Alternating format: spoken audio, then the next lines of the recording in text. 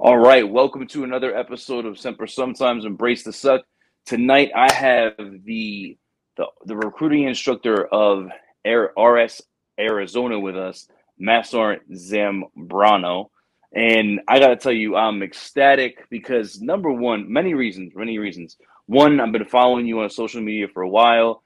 I've been talking back and forth with you for a little bit, probably a couple months by now. I've heard great things about you from other 12s, other people in the community. And when I told some people that I was having you on, they were like, "Oh shit, okay." So I'm very appreciative of having you on here because it means a lot to me that an 8412 and yet an RI is on here because Mhm. the whole purpose behind this, right, is just to create a conducive environment where people can come on and talk about, hey, this is what's going on with recruiting duty, and how can we make it better. And the reason why I started this was just because I didn't see. I don't want to say there was a lack, but I just felt like there was a lack of communication between MICRIC and not from like higher headquarters or anything like that, but the Mhm. recruiter side of the house. Things are working in Arizona that could be working in New Jersey, but we don't know because we don't speak. No, So yeah, for absolutely. me, it was like, you know what? If there's these TTPs that are working, if there's these different things that are happening across the Marine Corps, why are we not talking more about it? Hey, or maybe, hey, COVID happened and you're feeling this, but we haven't felt that yet. Mhm. Why are we not? And maybe these conversations are happening, but not in the scope of the recruiter, the station commander, and those Marines that are down there, right? So that's why I created the podcast, was to get Okay. more talk out there, to get more people cross pollinating. And to be honest, I've gotten a lot of good feedback. I've had a lot of Marines reach out to me and say thank you for it. So the topic of discussion that I really wanted to talk to you about, Matt Soren, it was the pool. Okay. But before we even get into that, please introduce yourself. Thank you again for coming on, and I Yeah. appreciate the time. Hey, my brother, I appreciate you. I've been following you likewise on social media, and to be on Semper sometimes right now, hey man, it's been something I've been like putting on the calendar. When's it gonna be my turn? When's it gonna give me an opportunity to talk to him, share some game, things like that. So number one, I appreciate you.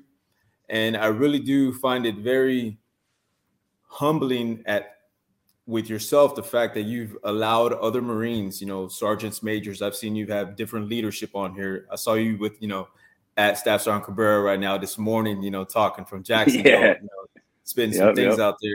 So, number one, I just want you to know you're doing a fantastic job out there. I love listening to your podcast. It's very nice to see, and more so, it's very great to see someone who was on recruiting duty wanting to get the truth and the realness out there because lo and behold, honestly, recruiting duty is relentless. And that's one of the Yeah. reasons that a lot of people, they have so much, if you want to call it like anger, frustration, whatever emotion you want to tie to it. It's just a relentless business. And therefore, it taxes a lot of people.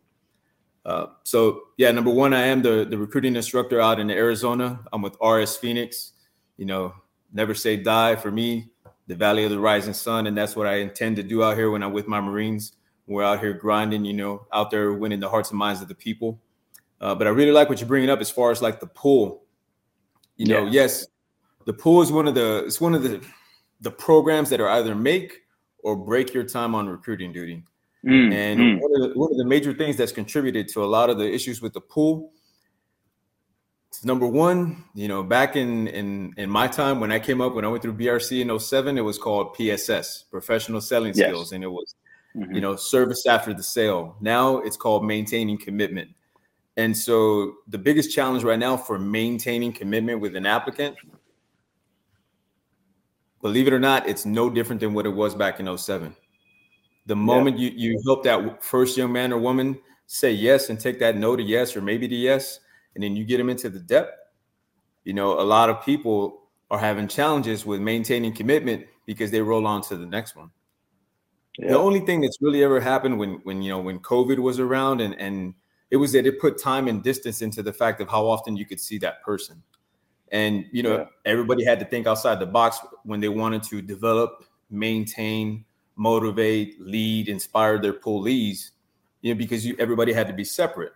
Well, at least for my Marines out here in Arizona, we still do have the measures of where we do, it's kind of keeping our distance. But at the same time, we now have the full aspect of being out there to go and lead, motivate, develop, and train these young men and women and get them ready for recruit training.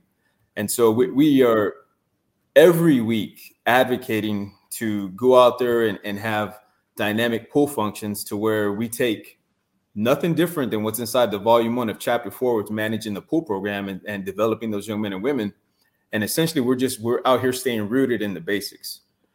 Takes time. You got to get believers and the non-believers. And we're doing that right now. But essentially we're just out here executing off of what's already inside the doctrine and just keeping it simple. We're not trying to be all flashy and all foxy. It's just really getting out there and just doing exactly what it says. And that's, maintaining contact at least once per week. If you can do it visually, you do. And we have this very amazing thing like we do right now called FaceTime, or, video capabilities on a phone, on a computer. So you can physically still see them through a screen. And, we're setting those parameters as far as being engaged as much as we can with that young person's life. Very similar to the way Marines are doing when they're out in the operating forces, out there leading, mentoring, and developing young Marines. And that's how we're executing things out here in Arizona. Yeah. No, and I love what you said about it, and I'm glad that you brought it up, because it's like the brilliance in the basics. And like you were saying with like maintain commitment and peace and PSS, like that's the biggest thing. And me and Stats Sergeant Cab were talking about it this morning. Like that's exactly what's missing. Is that when you have, like, if you look at pool turbulence and you look at pool attrition and you look at those things, it's like, okay, let me just look at your weekly context. And as annoying as it is, right? Like I never thought that I would say that 5 years later after being off recruiting duty. It's like, hey, you have this beautiful system called Macris. Like if you really just use it to actually help you, you will actually keep in contact with people, right? And I remember, like I had this Sergeant Major Woodard. He was my RS Sergeant Major. He actually hit me up. He wants to come on. And he's from Texas. And he would just he'd walk down from his office and Texas. He would just go, he would just go, all he would ever say to the ops chief was, they going ship. And that's all he would say. And then if there was an issue with a kid shipping, the first thing, like any other RS Sergeant Major, hey, let me see the pool card. And the reality of it is that like, if you look at a pool card, but then you look at a recruiter's cell phone and you look at that Marine cell phone and the conversation to that poolee, it doesn't marry up to what's in Macris. And it's like, bro, if you just did that, because like, oh, I'm having these conversations, but you're not showing it in the system, right? And it's not even, and like I was saying to somebody else the other day, it's not even to hold that recruiter accountable. It's also just like, if God forbid something happened to you or you PCS'd, okay, well, now I have to know, how do I deal with this poolee? What has been happening in this poolee's life while you dealt with him? Because now I gotta, of course, I'm going to build rapport, but I have to pick up this relationship. And now I need to know, like, hey, why did this kid join the Marine Corps? And that's why, like, and I'm sure you would agree with that, but like, why when you do become a new recruiter, like for those new recruiters who are going to go out to, who are graduating BRC and they're going to get a new AO, you need to, at least my opinion is, they should re-benefit tag and re-interview every one of those poolees that they're going to inherit, because it gives you training, and it also gives you your own understanding, and also that poolee who depped in 90 days ago, circumstances have probably changed. And now you may find something that original recruiter never found. Like, is that like, what are your thoughts on that? No, and I agree with you. I'm gonna tell you, I remember being a brand new canvassing recruiter, and getting on those what we used to call orphan poolees, and that word still flows around. They're like, oh well, so and so had him, and he's gone now. And the pool transfer is key in these situations. And are they taking place every time? I'm not gonna be naive and say they are, because to monitor every single one of them, that's the trust and confidence you give into the staff and COIC and the Marine that's doing the transfer.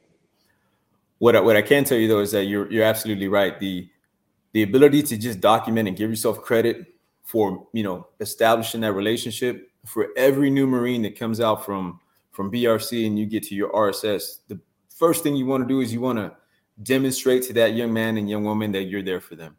And the only way you're going to do it is if you find out exactly what's important to them and you go ahead and drop them tags again. Because having someone stay inside the depth for up to 365 days, you know, you come in right now and you get someone who's a high school senior and they don't leave until next June.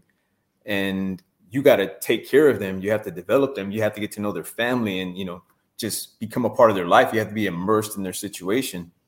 If you keep them at a distance, you're the one creating the apathy. And then a lot of times apathy is not setting in because the young man or woman is changing their mind. It's because we're not holding up our end of the bargain. And so when we fail on our part to go ahead and maintain that commitment and fulfill the promises that we stated whenever they enlisted, when they're that new shiny prize, we're like, oh, you know what I'm saying? Bro, you want Chick-fil-A? Dog, you need a Monster. Got you, right? But the moment they dip in, then you're like, he don't show up. He's busy a little bit. He's okay. Well, number one, I didn't give him a good welcome aboard brief. I didn't state all the expectations. Next thing, he's showing up to the pool functions, but he's still weak. He's not trying. No, in the beginning, you should have done that individual pulley analysis profile and seen those metrics where that young man or woman was at risk, and then built that plan specific to them and tailored it to where you're going to be a part of those workouts. You're going to be a part of that development. It's not 50-50, it's 100-100. So essentially what I'm talking about, I'm not making it up. It's just right there in the doctrine. But a lot of times people are like, oh, it doesn't work. It doesn't work if you don't do it. Yeah. But, you know, you have to get in there. And yes, you got to benefit tag every brand new pulley that you absorb. And especially for the NTICs, it's really important that when you do a pull transfer, you come in, it's never more evident. The light bulb turns on like, man, all these blank comments, all these generic GTGs, they don't do anything for me. I don't know who's going to be good. I don't even know who's going to ship. My man right here's got all these blank comments, and this guy right here, he's got a bunch of comments stating that him and his girlfriend are okay, probably made up just because the person didn't want to be realistic about the kid's situation. And you can't even tell what you got inside the pool. You can't call operations and say, yeah, you know what, that kid's going to ship. Then you go and find out, oh man, this isn't even legit. Nobody's seen this kid in the last 2 months. Never been to a pool function.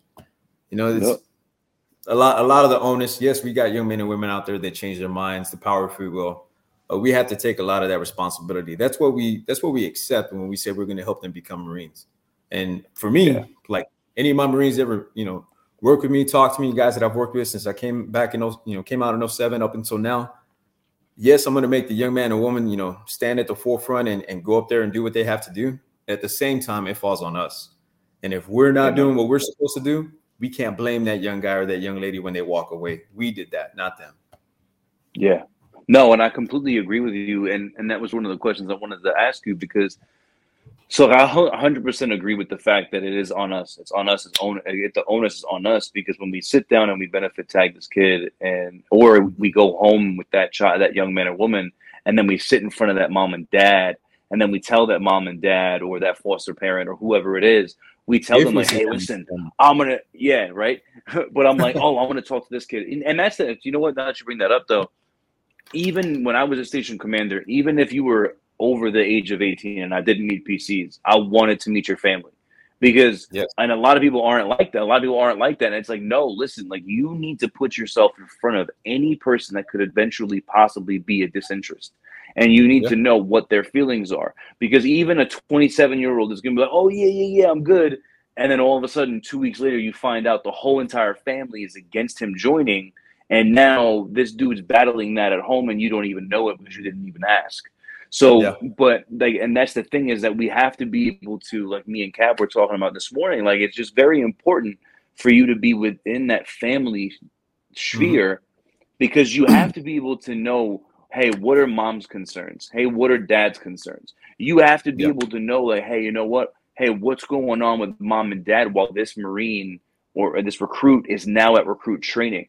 Like you have to, because all those things matter, because when those Marines come back from boot camp, we want that family to be able to say, hey, listen, RSS such and such really took care of my son. Hey, you know what? They're a great group of people. Because if that's not what's happening, it's going to be the opposite way around. And they're going to be like, bro, the Marine Corps told my son this. that never happened. The recruiter told my son this, and then it's the complete opposite. And now Oh yeah. you have this community, this AO that you live in. And in my opinion, this is what I find like is a huge thing that happens a lot in the Marine Corps, is that recruiters don't care enough about the AO because they're only going to be there for 3 years, and the investment's not there. And it's like, bro, if we just all invested in every AO that we lived in, there would be so many more people that came in because of the investments that we put in. And, you know, it's like as Marines, part of our mission is to return quality citizens. And I feel like a lot of times we forget that part, because it's like, okay, when we have these pool functions, hey, why don't we find Marines that are out there that have already become Marines? They already have businesses. Hey, bring them back. Hey, Poolie so-and-so, you want to be a business owner? Hey, this dude's from this area. He graduated, joined the Marine Corps, went to college, and here's his success story. And it's organic to you because he's from your area. He graduated the same high school. So I think that's involving the community in the pool functions is a huge deal too. You know, when I was in Texas, and you know, this is one of them when I was in Texas stories, because I started out at recruiting station Dallas, and you know, just so everybody knows, I was an EADer when I came on recruiting duty. I originally enlisted in 2000, got out in 2004, came back in through prior service recruiting. You know, good old PSR, they took care of me, got me on the Rec Aid program after I did some time with the INI, and then I went out there and did the EAD in Dallas. And one of the best things when I was looking to come back on active duty, but I was facilitating my career through EAD, you know, I went back to my RS where I was from. I didn't go back to my hometown. The best thing about going back to where I was from, at least the RS, is that I was familiar with the metro and familiar with, you know, the historic things around the area. When I went into small town USA out in East Texas, and then even some of the smaller communities in the metro, I didn't tell my family when I enlisted. So I admire all these young guys and ladies who allow us to meet with their parents. Okay. You know, I remember I went on a Friday, joined on a Saturday processing. I was like quiet. Right. So I'm saying all that because I remember talking to my mom and I asked her, I was like, hey, you know, if there's anything I can do for all these young men and women that I'm going to meet out here while I'm doing this assignment for the Marine Corps, what should I do?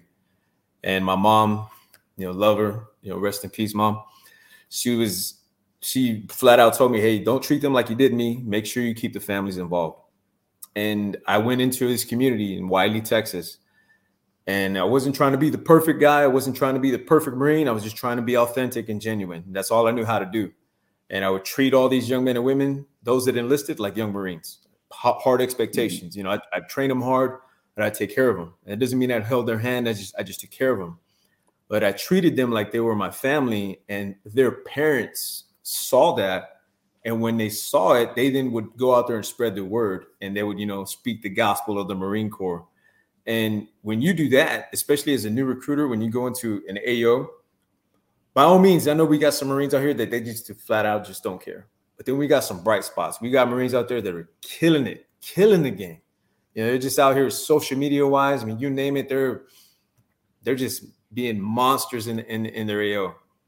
For me, when the light bulb clicked, when I started getting the families involved, you know, parents were out there having like little coffee meetings, and the parents were talking to the parents. All I would do is make a phone call like, hey, how are you doing, sir? You know, I just want you to know so-and-so is looking to enlist in the Marines. His mom and dad are on the fence. If you don't mind, would you please at least reach out to them? Because I know you all live in the same area. I'd like to give them your number and have them reach out to you so that they don't just hear it from me, because they're going to either like, believe, or trust me. Maybe not all three. Yeah.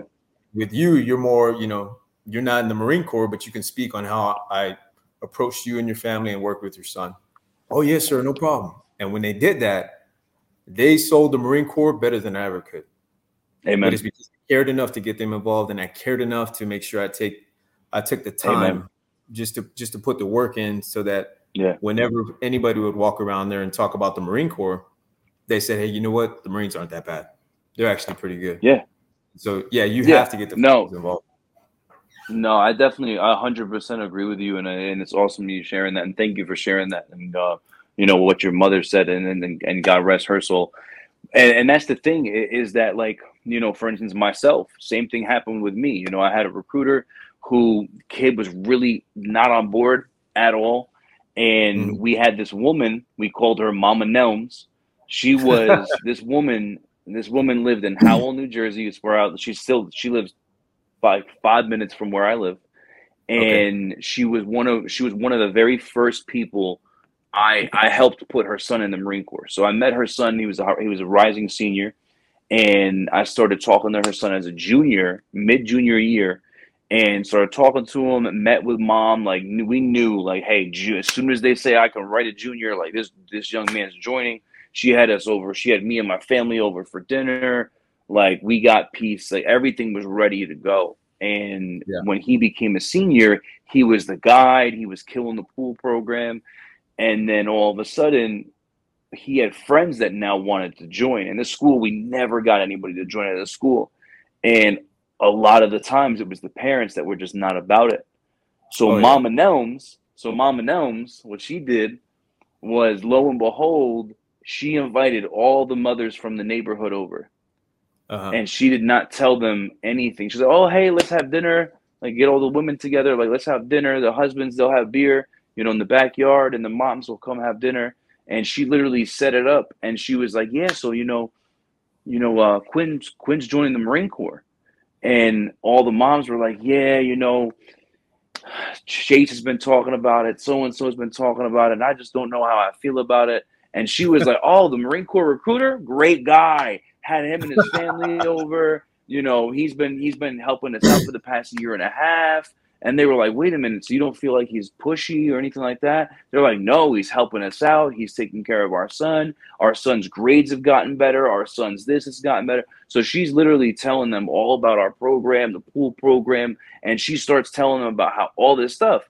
Next thing you know, like my recruiter ends up getting 5 people within like the next 2 to 3 weeks, Oh all yeah. process. They're all still friends. They're all still in the Marine Corps.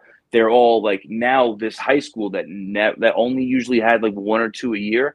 That year we Mhm. had like 7 or 8, Dang. and and it was all because of Mama Nelms. It was all Yeah. because of, like, Mama Nelms knew everybody, and that's what I always tried to tell my because like you were saying, when you get that station commander who now is you're absorbing these people.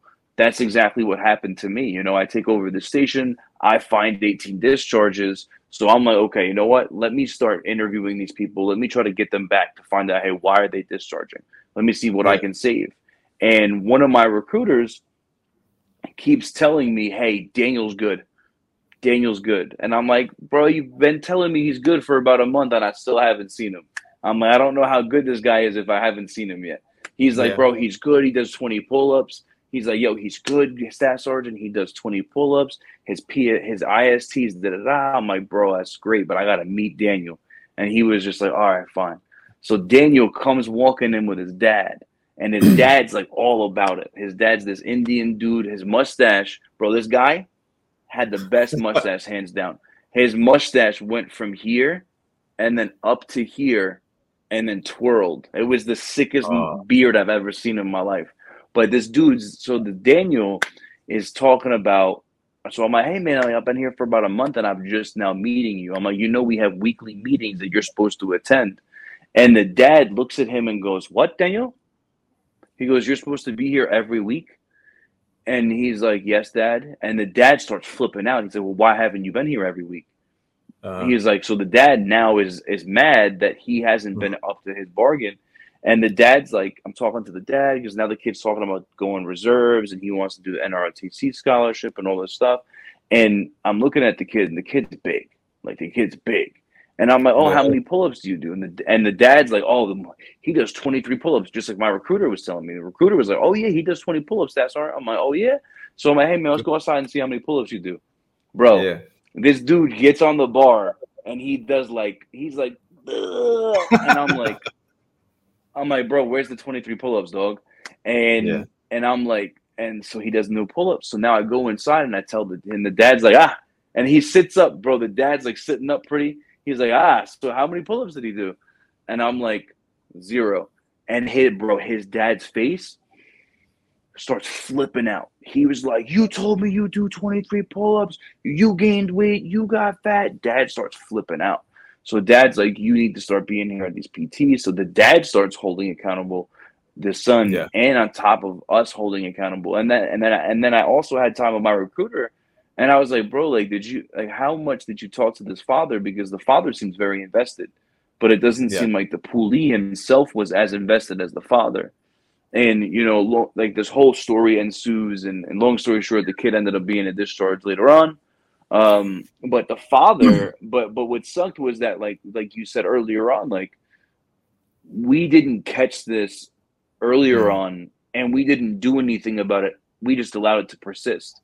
So, with all that being said, one of the questions that I would ask is, in your opinion, right, is, and I say that because, one of my very good friends, Matt Sergeant O'Brien, Keith O'Brien, now retired, he said it best. He said 48 RIs are going to have different answers to any question that you ask.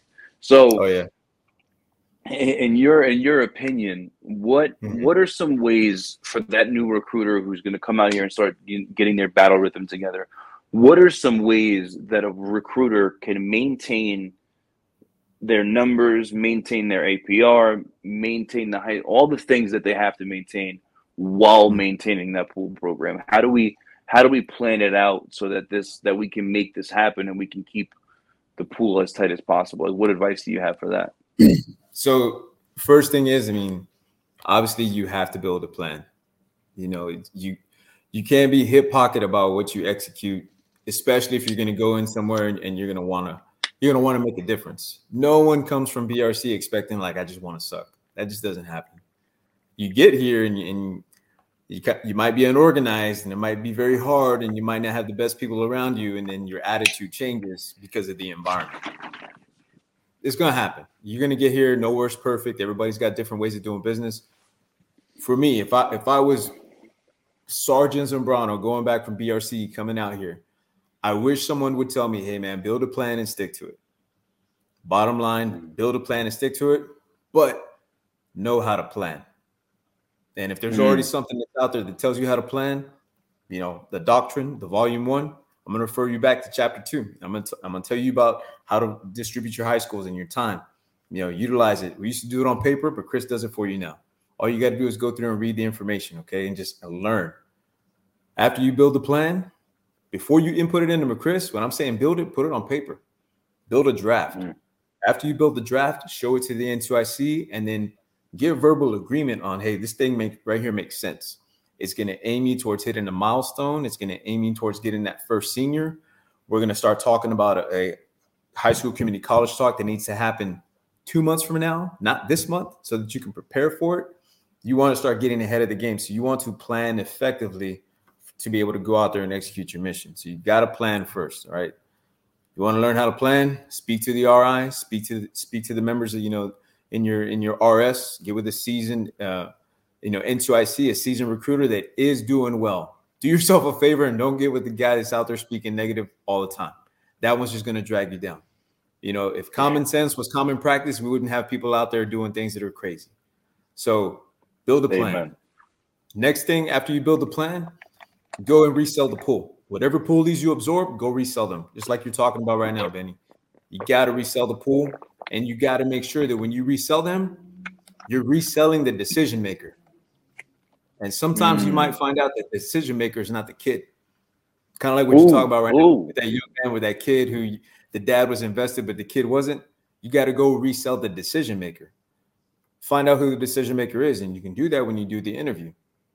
9 times out of 10, someone with their influencer, they're either looking for a blessing or they're looking for permission. If they're looking for a blessing, then you got the right one. If they're looking for permission, find the decision maker and put that person in the room and win them over. Demonstrate. When you become an N2IC, we got PESOS, prepare, explain, show, observe, supervise.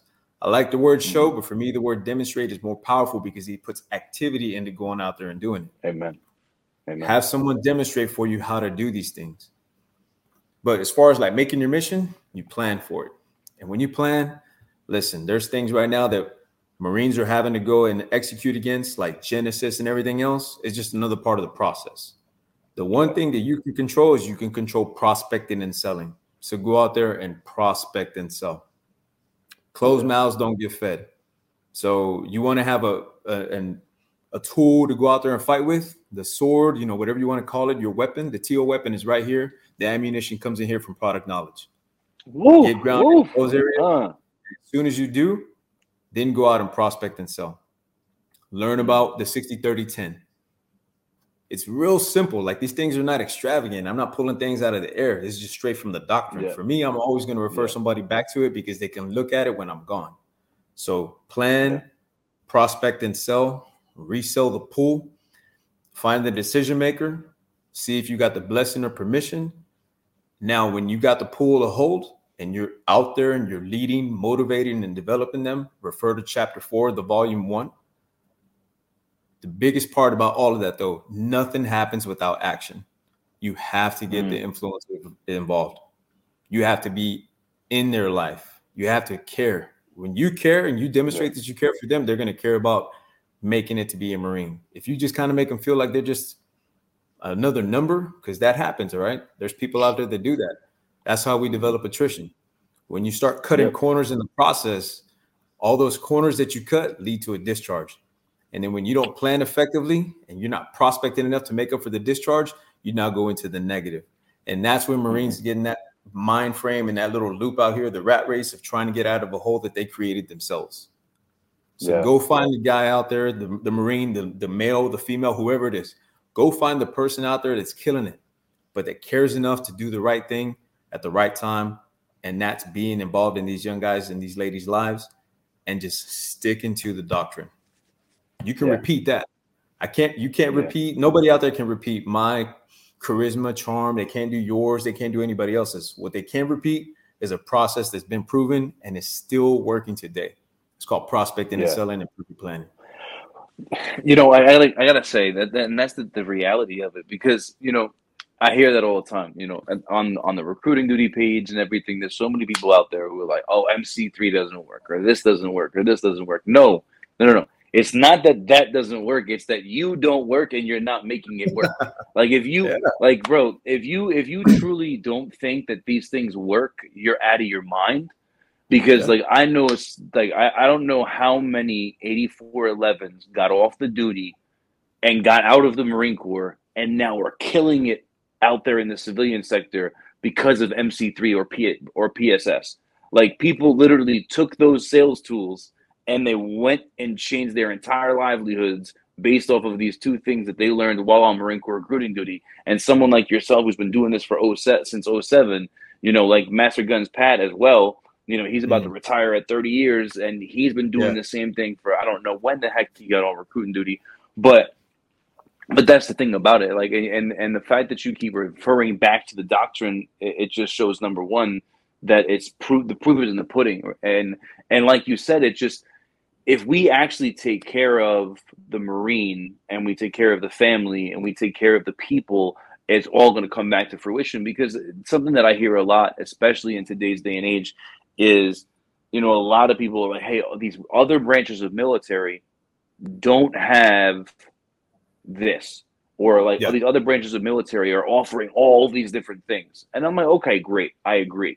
But you know what they're not answering? Like, you know what they're not offering? They're not offering the Marine Corps pride of belonging. Like, what we have when we care about our community and we care about our Marines, other branches will never touch that, and they'll never. And people say all the time, they're like, "You're still selling pride of belonging since 1775," and it's like, because it's a real thing. It's a real thing. Like, if you truly care about these influencers, like you said, if you go and you find that decision maker, then when that kid starts backsliding, that mother is going to walk in there with a chancleta, and she's going to be like, hey, motherfucker, you're not backing out because you said yes. I don't give a damn what you do. You can hate your life for the next 4 years, but you said yes, and our family isn't doing that. And I've had that happen. And that's the thing is that you have to get the buy-in from the whole family. You have to get the buy-in from the counselors at the school. You have to get the buy-in from the principals and stuff like that. And that, so the high school that I graduated from, I was an EADer as well. And I ended up becoming a recruiter in my high school. Yeah, right. EAD fam. So I ended up becoming a recruiter at my high school. So, Yeah. and I was a really shitty high school senior. Like I was a really shithead. I was a huge shithead. So when I became a Marine Corps recruiter and then I became a station commander, all of my teachers and the principal were still there. So when they met me now 10 years later and they saw what the Marine Corps had done for me in my life, I could do anything I wanted in that school. I could have an entire auditorium of high school seniors and I could talk to whoever I wanted to, and I could do anything.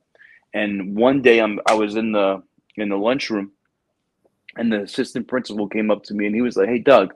I was like, "What's going on, Mr. whatever his name was?" And he was like, "I have a question for you." I was like, "What's up, man?"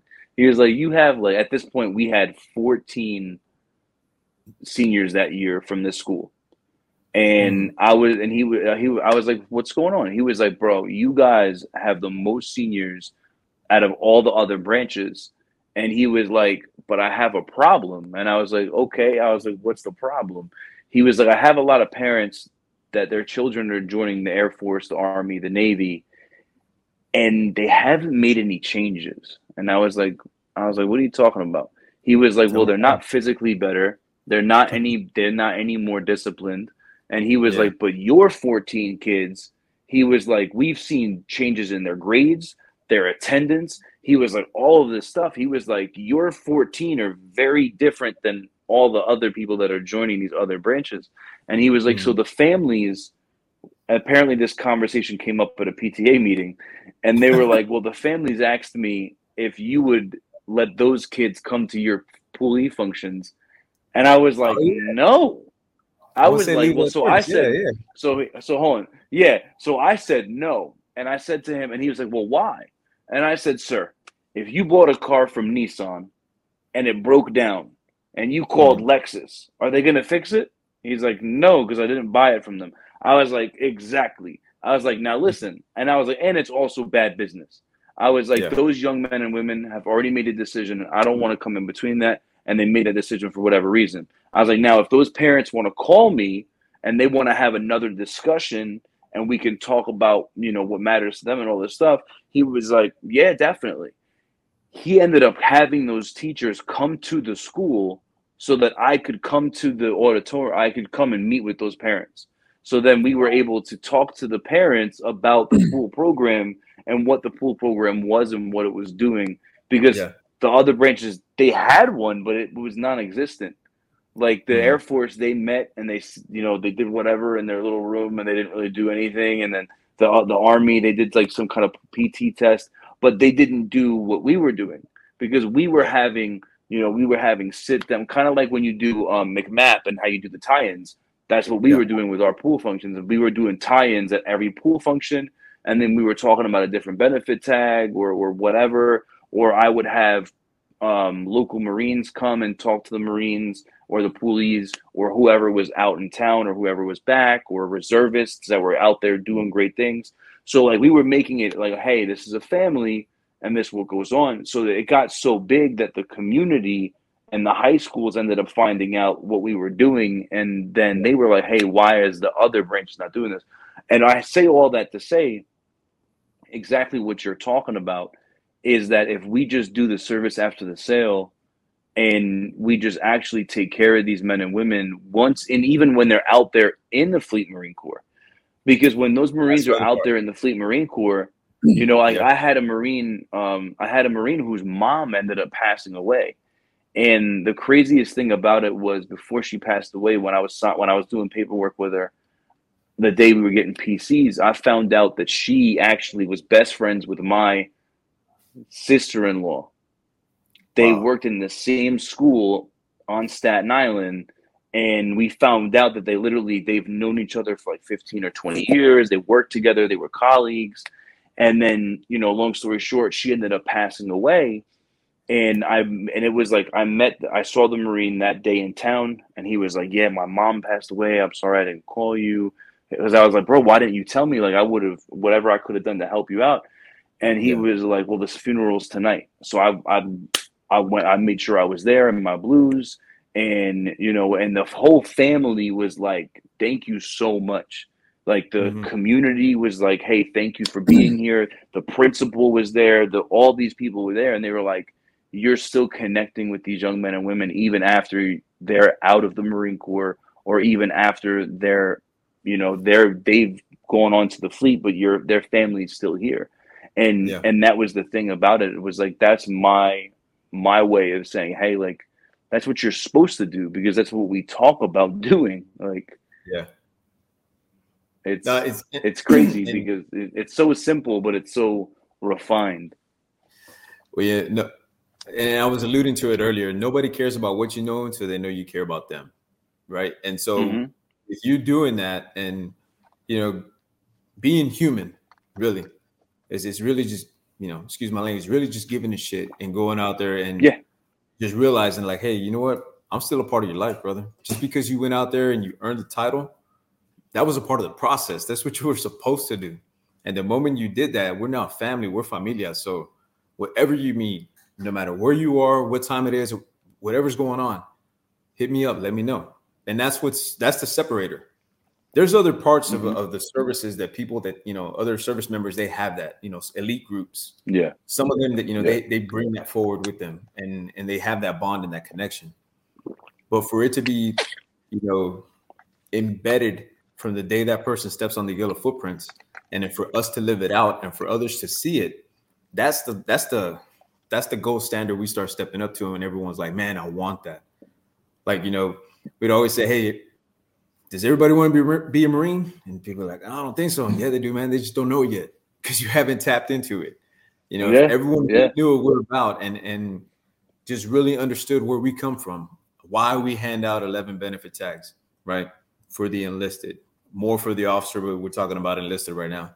Why we do that, why we stretch the conversation to tangibles and intangibles, why we're out there, searching for needs, motivators, priority needs, why we're really to uncover whether or not we're helping you enlist because of your circumstances, your feelings, or your goals. Every time we help somebody enlist for their feelings, the moment they feel different, they change. Every time we help someone because of their circumstance, when they gets better or worse than 90 days, they change. But the moment we Mm. stretch someone into finding out their goals and we hone in on that, and we're a part of that process of developing them and helping them become reality, that's going to last a lifetime. And so Hmm. that's that, in my opinion, right? 48 of us, it doesn't matter. But in my opinion, Yeah. Yeah. when we pull on to Yeah. that one and that's the string we grab and we yank and we Hmm. anchor in, that lasts forever. And no matter where we Yeah. are, that's why we can have these relationships that stretch beyond the time they graduate and they're already a Marine and they're in the operating forces, and we, invite them to come back in Yeah. CDR, or better yet, when they're just home on leave and they go get a haircut and they shave their face just so they can come tell you hello. That's it. Yeah. Plenty of Bro, I'm times I'm telling sitting you, it's on the it's RSS. So it's plenty of times I'm in an RSS and my Marines would be like, Staff Sergeant, Gunny, what's up? Are you paying these kids? I'm like, dog, I'm not paying these kids. What are you talking about? Swear to God, you're paying them, man. They come back here, they see you, they're in here talking, saying all these good things. I'm like, I'm not paying them, man. I'm just telling you right now that I'm treating them like a Marine. I'm expecting them to grow up and not grow old. Everybody else out here is growing old. There's a lot of 45, 50-year-old grown old people. They never changed their life. They never changed their decisions, and damn sure didn't change the way they approach things. I'm helping them grow up. And because I'm a part of that growing up process, that's why they come back. And when you do it, that's why they're going to come back and see you. And, yep. that I can tell by the way you're talking about it, you So did the same true. thing, and that's you had those results. Oh, bro, I'm telling you, man. So because I had this one dude, Reagan, and he actually came by the house over the summer because he was in Hawaii. He was able to come home, what he did, this dude was funny. So I didn't tell him to do this. So he Yeah. came walking in the office. He came walking in the office one day, and he sits there. He's like, yeah. He's like, and so he walks in the office. The door was open, and to the left there was the brochures. So he grabs one. He starts looking at it, and my recruiter immediately stands up. He's like, "Hey, what's going on, big dog?" He's like, "You have to think about being a Marine?" And he's like, "Yeah, I've thought about it." And he's like, "I was just sitting down with the Army." He's like, "Yeah, I don't know." So this dude let him interview him. He went through the whole interview, and he's just like, and I'm sitting in my office. I didn't even know he was in there. So he gets to the committal, Uh-huh. and the kid commits. Yeah. And my Marine Durkee is like, hey, Staff Sergeant. I'm like, what's up, man? He's like, hey, I got a young man who wants to be a Marine out here. I was like, oh, okay. So I come out and I'm like, hey, what's going on, brother? I'm like, how are you? Da da da. I'm like, so why you want to be a Marine, big dog? And he was like, just to be like you. And he gives me this big ass hug. And now all my recruiters are like, what the fuck is going on? And I'm like, oh, hey guys, this is Corporal Reagan. And and they were like, yo, you piece of shit. And I was like, yo. But yeah, because that's the thing though, is that like, so I was gonna say, so I had this Marine, his name is Matthew Ellis. And this dude, it was the craziest thing because it was the whole entire explanation of community, right? So there was this older man who would always Mm. come in and he would drop off donations to us. And he would Yeah. ask us if we could find anybody in the local area where the donations could go to. So he would like leave candy, food supplies, all this different stuff. And then we would find like a local charity while we were out ACing and we would just drop it off for him. Because he was an older Marine who had served in like the 80s and Yeah. or it's like early 70s. And years later, I end up, I'm helping one of my Marines TC. We're doing some training, and I get this young man, Matthew Ellis, on the phone, and we get a same day interview. Mom and dad come in, and we start talking to the young man, and lo and behold, this man was his grandfather who had just passed away. Yeah. So he had always wanted to be a Marine because of what his grandfather stood for. And so long story short, we end up getting him to enlist. He enlists, he goes reserves because the plan was he wanted to go to college and straight from the jump, of course, talking to the influencers and trying to find out, hey, what disinterest do we have?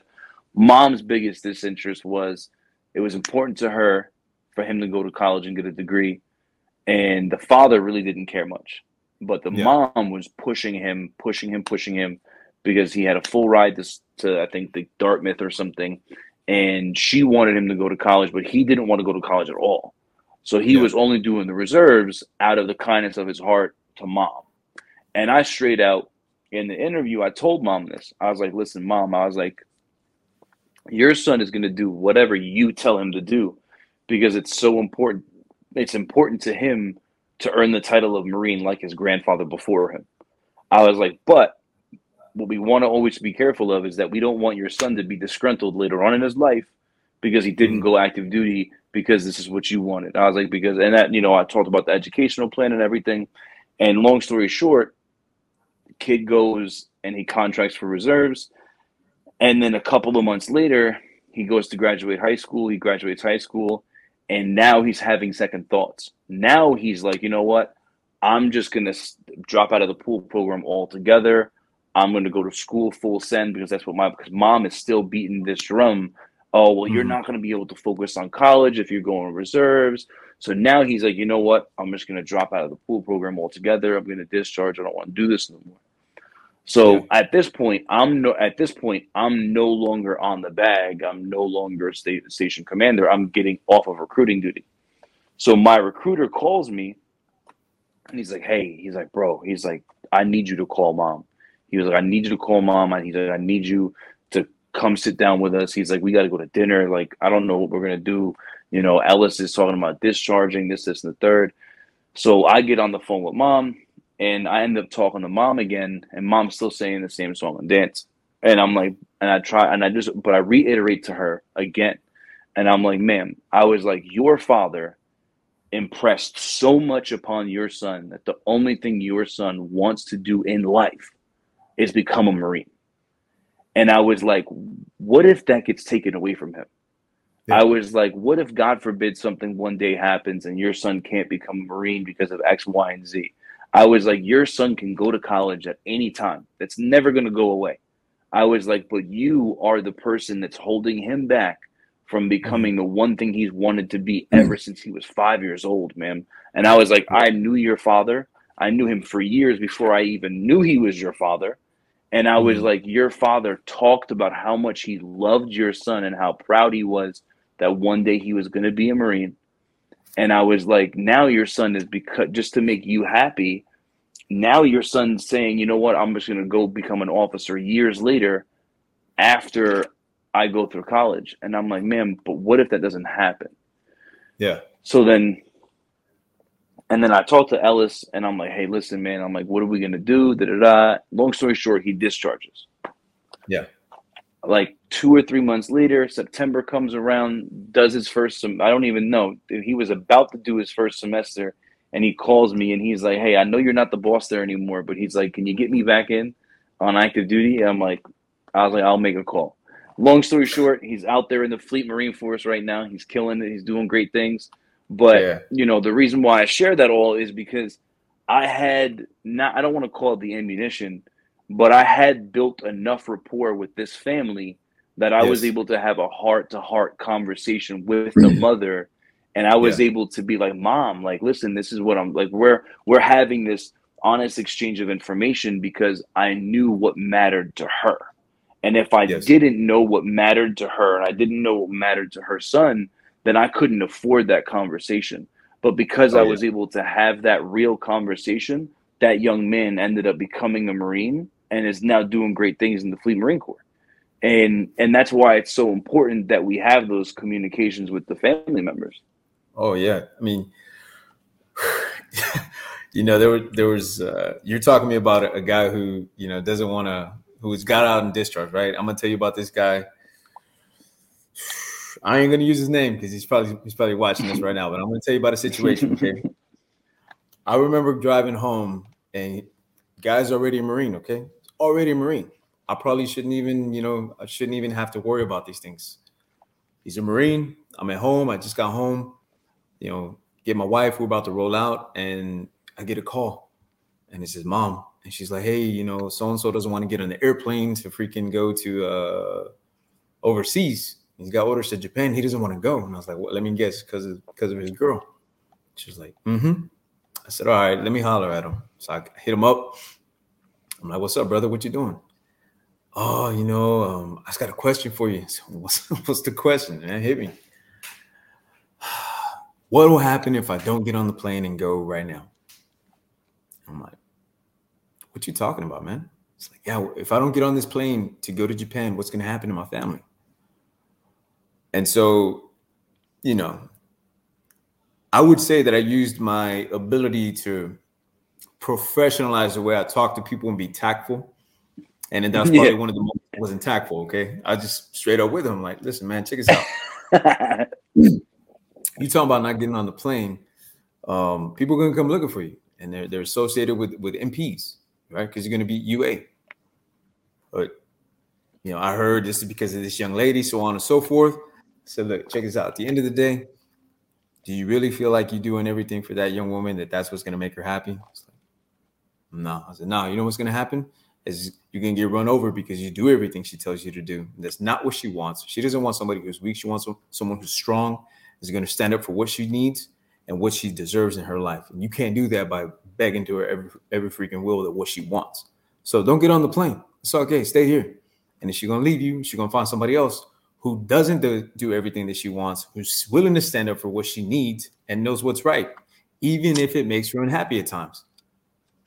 My man got on the plane. Him and that girl broke up. He ended up getting married to somebody else. And I was like, "Dog, come on, you about to throw away your life because of a feeling at that moment?" Like, no.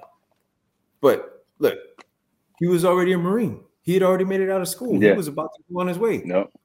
Why is he calling me? Why is the mom calling me? It's exactly what you're talking about. When you establish that relationship and that trust. And MC3, we talk about, listen, understand, listen for facts and feelings, listen to build trust, observe body language. All of it is establishing the relationship. We go back to the PSS or all the isms, believe, like, and trust. It's very rare that you get all three. But when you do, you have to make sure that you wisely continue that relationship, because if you don't, it can go to the flip side. They can put the blame on you. Instead of saying like you helped, it'll be like you did nothing and you allowed it to happen. And so, I'm not like I want to say his name, but I'm not going to say it because the story's a lot better the way it went down. But every connection that I ever made or my Marines have made, and as I'm witnessing my Marines right now in Arizona, one of them I'm going to give a shout out to tonight. And his name is Benny Cornell. All right. And this young man, like when it comes to a bright spot inside of Phoenix, this young man right now who's recently selected for staff sergeant, and I'm so happy for him. He's out here killing the game. Killing the game, even when there was the COVID. Killing the game, even though there's this thing called Genesis. Killing it, right? It doesn't matter what obstacles in his way. He's still getting past the obstacle. Why?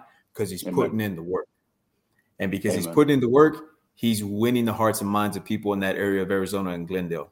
And I'm going to tell you, when I see guys like him continue to do that, I know that anybody, no matter what's happening out there, are we all going to have challenges? 100%. Are we going to have obstacles? You're always going to get one.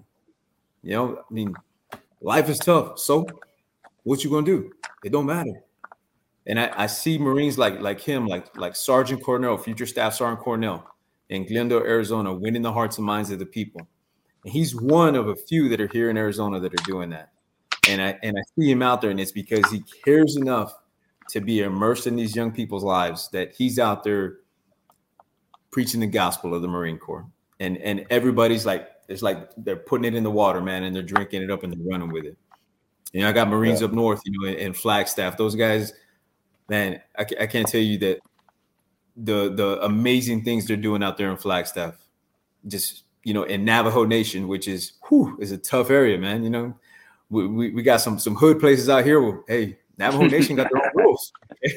But those Marines, my Marines out there in Flagstaff, they're just doing fantastic things. And we got bright spots all over Phoenix, all over the 8th Marine Corps District, 8-Ball Nation. You know what I'm saying? 8-Ball Nation forever. Yeah. Marines in Houston, Marines in San Antonio. You know, I wrote some of their names down, people that I follow on social media, like Staff Sergeant Zitch in San Antonio, you know, Sergeant Alvarez in Houston, USMC Ceci, you know, we got Sergeant Ramirez, call sign Mighty. Like this guy, even though he's a reservist, I see him all on social media. Cabrera in Jacksonville. There's bright spots all over this country where the Marines are out there just winning the hearts and minds of the people. And I know it's not because they just say and speak and do the right thing one time. They continually have to do that to continue to win in this thing we call recruiting duty. Yeah. And, you know, they're doing what you and I are talking about right now. And I know they are. And I know they got and that's amen. And that's I couldn't think of a better way to end this because we've been going for an hour. And listen, I said this numerous times, and I thank you for bringing it up because it's the truth of the matter. No matter what happens, we have FMIM, we have JJAZ, we have COVID, we have Genesis. And all of those times, there's still Marines that are writing 4s, 5s, 6s, 7s, 8s. And it's like, if those Marines can do it, it's like, why are those Marines doing it? They're facing the same climate. They're facing the same issues you are. But those Marines are waking up with a positive mental attitude. You know, hey, we'll be honest, maybe it's their AO sometimes, right? But the reality of it is that they're fighting every single day. And they're doing their job. Like they're out there, and that office is making it happen, and they're fighting those elements, and they're still making it happen. You know, and I think that's the biggest thing about it is that like Marines, they forget where they come from sometimes. And I say that because I was talking to Donnie O'Malley. He works with Vet TV. He's the guy for Vet TV, right? Yeah. And I had the privilege of meeting him. And he's actually going to speak he's going to be the guest speaker for RS Salt Lake City's recruiting duty, their ball. And me and him got to talking, and he was like, hey, man, what would some advice be for you? Like, what advice would you give me for this speech that I'm going to give to a whole bunch of recruiters? And I said, in my opinion, I was like, the last thing you want to do is talk about Marine Corps recruiting duty. I was like, this is the one day that they have to not think about Marine Corps recruiting duty. And I was like, number two, I was like, remind them of where they come from. Because when you're on the duty, you get in this tunnel vision, and sometimes you forget that you're even a Marine. Like you literally get so busy in sales, and you get so busy in high schools and all these other things that you forget that you're a Marine because you're no longer doing Marine Corps things. The only Marine Corps thing you're doing is running a PFT, running a CFT, and wearing the uniform. But you're not doing unit activities. You're not doing mess nights. You're not out there in the field. You're not doing these things that you've been doing. All the things that you associate being a Marine with, you're no longer doing. And I was like, if you take some time to just remind them that what they're doing is making a better Marine Corps, and that they're adding to the generational wealth, and that they're changing generational curses, and you just remind them of the work that they're doing, they're spreading the gospel. I was like, that's going to go a long way. And that's and those recruiters that you're talking about, that's what they're doing. Those recruiters that are out there doing that, they're just talking about how much they love an organization that they've become a part of, and that's become a brotherhood, a sisterhood, and it's become a family to them, and they believe in it so much that they now just go out there and talk about it. Like that's the difference between the winners and the losers. They believe in what the Marine Corps is, and they're out there facilitating it. I got one more shout out for you, and it's a Marine that we just gave an opportunity to go and lead an RSS and lead Marines. I've been talking about bright spots. I've been talking about, Marines getting an opportunity to go out there and win the hearts and minds of the people. Honestly, it just comes down to the person who's saying, hey, follow me while I go ahead. And let's go. I have a Marine right now named Staff Sergeant Salinas at Anything for Salinas on IG. All we did was change the leader, and we took an RSS that hadn't felt a win in months, and they won this past month. So I know when find the right person, right? When you find personnel that's willing to go out there and fight and crawl, and one more phone call, one more handshake, one more door knock, one more follow-up. When you go out there and execute one more, you win. And that's what he did. And I want to give a shout out to him. And Benny, I appreciate it, brother. Thank you so much for, allowing me to come on. I'm going to keep thank you so listening and following you, man. I love what you're doing, brother. Thank you. It's been a thank pleasure you so much speaking with you this evening. Yes, bro, keep doing these podcasts, bro, because I know that there's somebody out there, and we're not going to reach everyone. You're going to reach one person, but if one person takes anything from here, find a decision maker, look past the blessing and the permission, go out there and win the hearts and minds of the people. Amen. Well, I couldn't thank you more than enough. I appreciate the hell out of it, and this is not going to be the last episode. I got a whole bunch more that I can pick your brain about. But thank you so much. Thanks for everything that you guys are doing out there. And have a good rest of the night, all right? All right, brother. You too. Stay blessed. You too.